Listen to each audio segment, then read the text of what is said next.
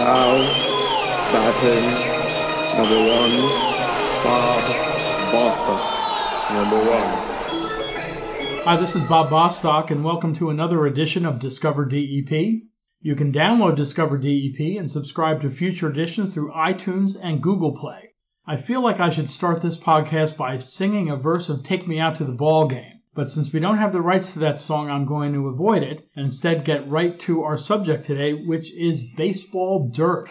Now, you're wondering, why are we talking about baseball dirt? And here to answer that question, we have Chris Adair, a part-time assistant geologist in DEP's Division of Water Supply and Geoscience, and Mike Morvay, director of grounds for the Lakewood Blue Claws minor league baseball team, which is, if I'm not mistaken, affiliated with the Philadelphia Phillies. Correct. Thanks for joining us. Chris recently put together a display in the lobby of DEP's main building here in Trenton that highlights a special part of New Jersey's geology and a special part of New Jersey's history, and that's the mud that is used on baseball fields, specifically on baseballs.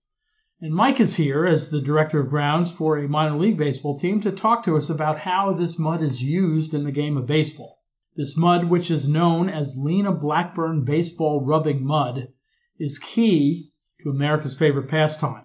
New Jersey's geology plays a part not only in supplying this rubbing mud, but in many other aspects of the game of baseball as well, such as clay, that is special clay that is used in the infield, as well as limestone and other minerals that are used on the field. So with the baseball season in full swing, so to speak, we're going to take a swing at talking a little bit more about New Jersey's dirt and how it impacts the game of baseball.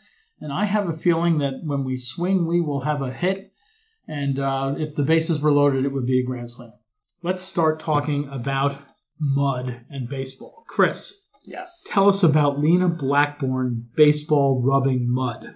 So first, gotta go back. Who is Lena Blackburn? He was a baseball player who was born in 1886 in Clifton Heights, Pennsylvania. So he is local. He played for the Chicago White Sox, the Cincinnati Reds, the Boston Braves, who are now the Atlanta Braves, and the Philadelphia Phillies. Wow. Played baseball between 1910 and 1919. And he was primarily an infielder. He played shortstop, played first base once, pitched a game, but primarily shortstop.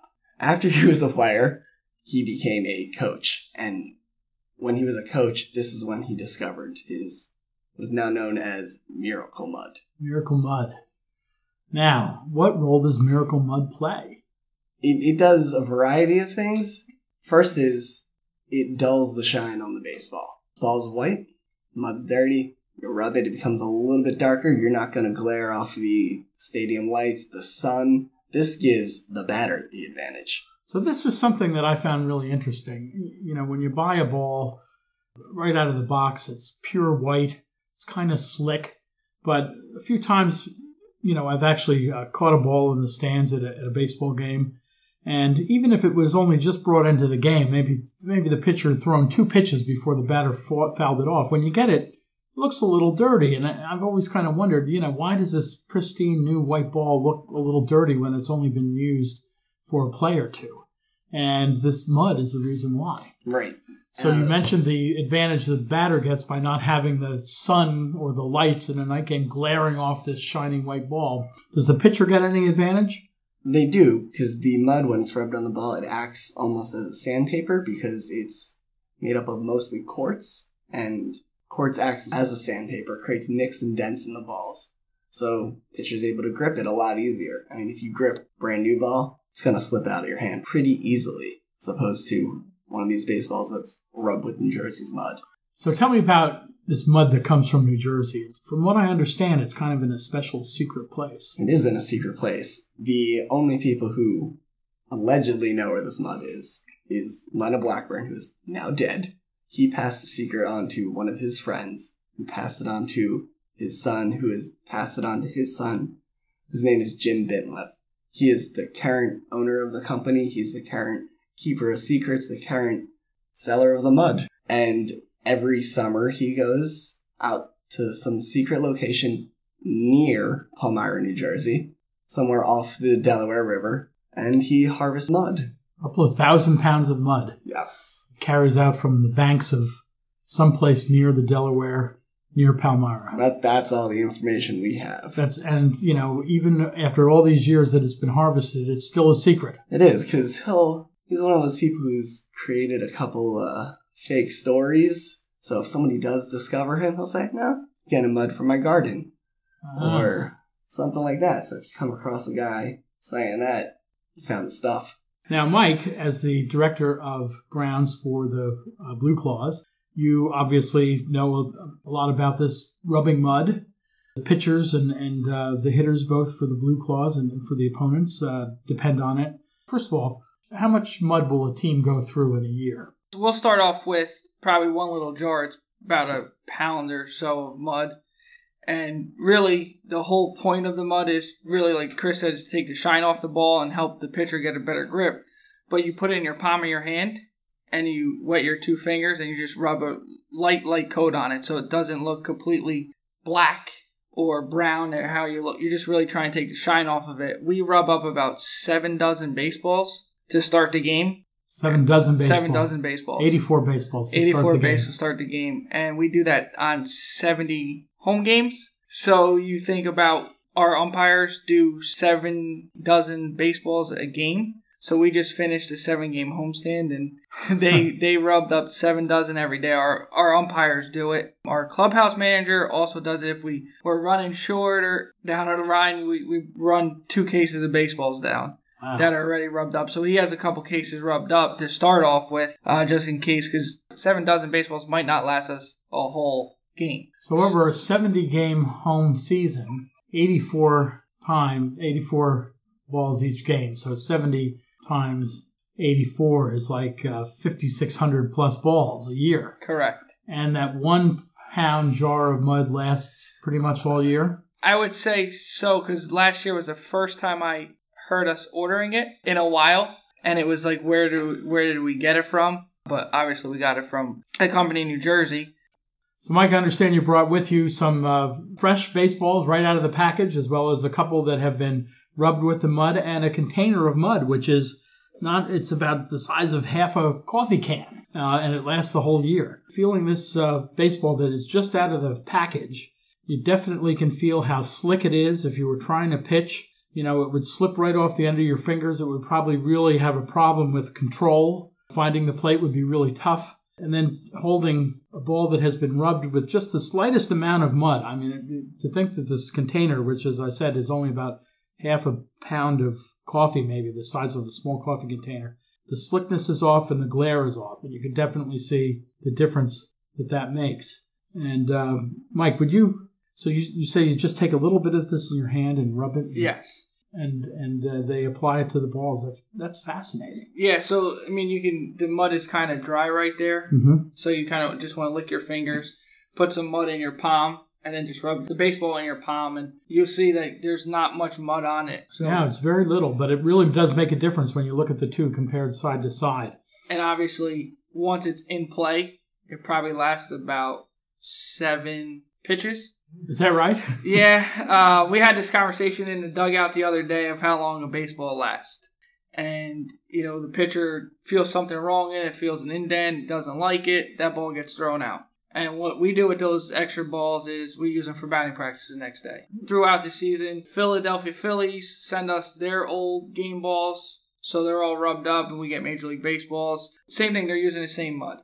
Same mud. Same mud. In all minor league ballparks, it's in Major League ballparks, so they're rubbing up baseballs every day. Every time the team's home, they're rubbing up baseballs. So, Chris, do we have any estimate of how many baseballs are rubbed every year with this special baseball rubbing mud?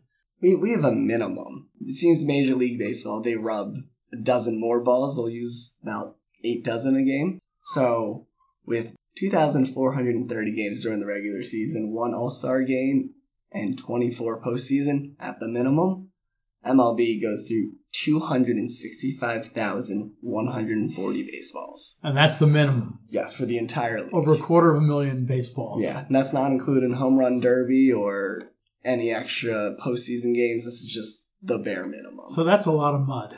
It's a lot of mud. But it goes a long way. I mean, who would think a couple 1,000 pounds of mud be sufficient for 250,000 baseballs. I mean, and just talking that those are the balls that are used in the games. Our pitching staff will get maybe 3 dozen to go through the homestand, go through on a road trip to warm up and throw their bullpen session. So there's more baseballs that are not counted for that we don't know what we're actually using. Yeah. So you're taking your baseball actual games and not, your pitchers, you're throwing baseballs. Yeah. So it could be 300,000 or more that are actually used every year. That's amazing. So, Chris, tell us a little bit about the geology of the mud. You mentioned there's quartz in it that helps kind of scuff up the ball, make it easier to grip. What else makes this mud special? It really is just the quartz. The quartz.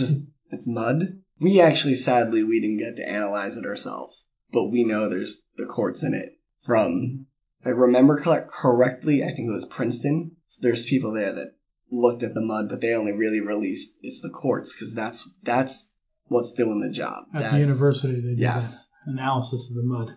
So it must be. So is it kind of a unusual situation along the banks of a river where you would find mud that had this very fine grains of quartz in it? It really might not be. It may have become tradition. You have them using this mud in the early 1900s. And then it got sold to other teams, and they just kept using it. And like any tradition, why are you going to go out and try to find something that may not be as good? Sure, and that's one of the things I think that has made baseball so popular in this country for well over a century. I can remember the first century of organized baseball in this country was celebrated back in 1969. So we're up over a century and a half, really, or close to a century and a half at this point. It's the tradition of the game. There's so many traditions that play such an important role. But Mike, I understand that some teams, and maybe the Major League is even thinking maybe they might want to move away from the mud. They currently are they're not currently moving away from the mud, so per se. They're moving towards the manufacture of the baseballs, making the mud. Okay. So Major League Baseball is trying to find out if Rawlings can make the mud. That was just published online at the beginning of this year. Yeah, I think we must have seen the same article. So Rawlings is the maker of the baseballs, maker of all baseball equipment. And there's other companies out there that make baseball equipment, but Major League Baseball now has gone to Rawlings. And, the misnomer out there is a lot of people think that this is Mississippi mud. And no, it's actually from the Delaware River. Right. So from the New Jersey side of the Delaware River. So everybody said, Mississippi mud, rubbing up with Mississippi mud, and it's actually New Jersey side of the Delaware River mud. So if Rawlings can figure out how to incorporate the mud in the making of the baseball, when they come out of the package, they'd be ready and you wouldn't have to be rubbing the balls up anymore. Is that the idea? I think that would be the idea, what they're leaning towards. But you might still want to add a little bit more mud. It's a home field advantage on that. On how much mud you're going to actually rub on a baseball or not. Oh, is that right? But like I said, our umpires do it. So you really don't. So they try and play it pretty even. And I don't know how the major leagues work, but I believe the umpires are doing it as well. I think I've read the same thing. Chris, you've probably read that. You can answer that. Major league, the umpires generally do it. It seems that, and like Mike said, some of the equipment managers will do it too if they need the extra help. Now, this baseball miracle rubbing mud is not New Jersey's only geologic contribution to the game of baseball, is it? It's not. While it's not always from New Jersey, our mining industry has a lot of minerals exported that we use in various stadium pieces, I guess would be the like in the infield? Right. You have the warning track in some stadiums is made out of limestone, and that is mined up in Warren or Sussex County. And then there's a couple minerals that are found in Sterling Hill Mine, like sphalerite and malachite, that are used in the color of the bases and the color of the chalk paint. Oh, really? So the foul lines and the batter's box right. Could all be outlined with minerals from New Jersey. They might not be, but at least... in many cases they are. Yes. Yeah. Which seems appropriate because the first organized baseball game was played in Hoboken, New Jersey. Yes, it was. And we still have a very robust presence in New Jersey. Certainly with our minor league teams here in Trenton, we have the Trenton Thunder. In Lakewood, of course, we have the Blue Claws, and there are other independent league teams elsewhere in the state. New Jersey has a rich history when it comes to baseball. But I think the history of our dirt and what it has contributed to the game is really kind of one of those unknown stories that deserves to be more widely known. So, Mike, as the director of grounds for the Blue Claws, How early in the day before a game do you have to, you and your crew get out there to prepare the field for play? In the summertime, we'll start about 8:30 in the morning. We'll start mowing right away is the first thing. A lot of people don't know this, but everybody thinks, oh, you come into a pristine ballpark, you see the grass. 99% of my work is on the baseball infield. Really? On the skin, on the skin. Yeah. So that's, the mowing is immaterial. We get it mowed, and we move forward. Yeah, everybody likes to see a nice pattern in the grass, design, everything. But once the mowing is done, we'll start dragging the infield. We either use a screen mat, teeth, whatever floats my boat that day, or is on my machine, and then we'll start watering the infield. In the summertime, we're watering it every 30 minutes to every 45 minutes. Depending if it's windy, we're watering it every 15 minutes. And what's the purpose of all this preparation? The purpose of the preparation is we want to get that water down into the profile. So we don't want it soft or too hard. So there's a fine point in there. You really want the cleat to come in and come straight out without making any breaks, any cleating up. The cleat should go in and come right out. Usually I check it with my car key or a key that I have on my key ring, stick it in. If the key comes out clean, we got perfect moisture that day. It's like brownies. It's like brownies, yeah. So then we'll water all the way up until batting practice. A lot of people believe in flooding the infield, making it a lake at nighttime, and then you can run around, do your other stuff, clean the warning track, mow. But I like to start watering about 10 o'clock every day, and water is how I preach it. A lot of people don't know about the infield. I do go out to a lot of little leagues and stuff, and they're like, well, my infield is too beachy. My infield is too dry. My infield is too chunky. And a lot of things it all depends on the mixture of infield mix. And when we talk about infield mix, it's a sand, silt, clay ratio. So we would want a more sand ratio than silt and clay. And the sand's going to help drainage. It's going to help it, hold. The sand doesn't hold moisture. That's what the silt and clay does. But the sand... What I use is, unfortunately, I don't use beam clay. The field was built with beam clay. We don't use beam clay anymore. It's still in the profile. We use a Door Edge engineered soil out of Slippery Rock, Pennsylvania. It is a sand. It's a 50 to 62% sand base.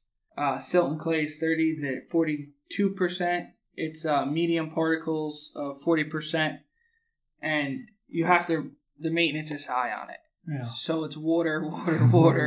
And all the smoothing out, because you don't want bad hops. You don't want the game to be decided because there's a bump or a divot in the infield. The game should be decided based on the excellence of the players. Yeah, so we'll drag it after they take infield, after they do early work. Our team comes out at 2 o'clock every day, does early work, early hitting. And it's a minor league organization. We're there for player development. So that's our main focus. Main focus is when our coordinators come in, you don't want to hear them complain about the infield.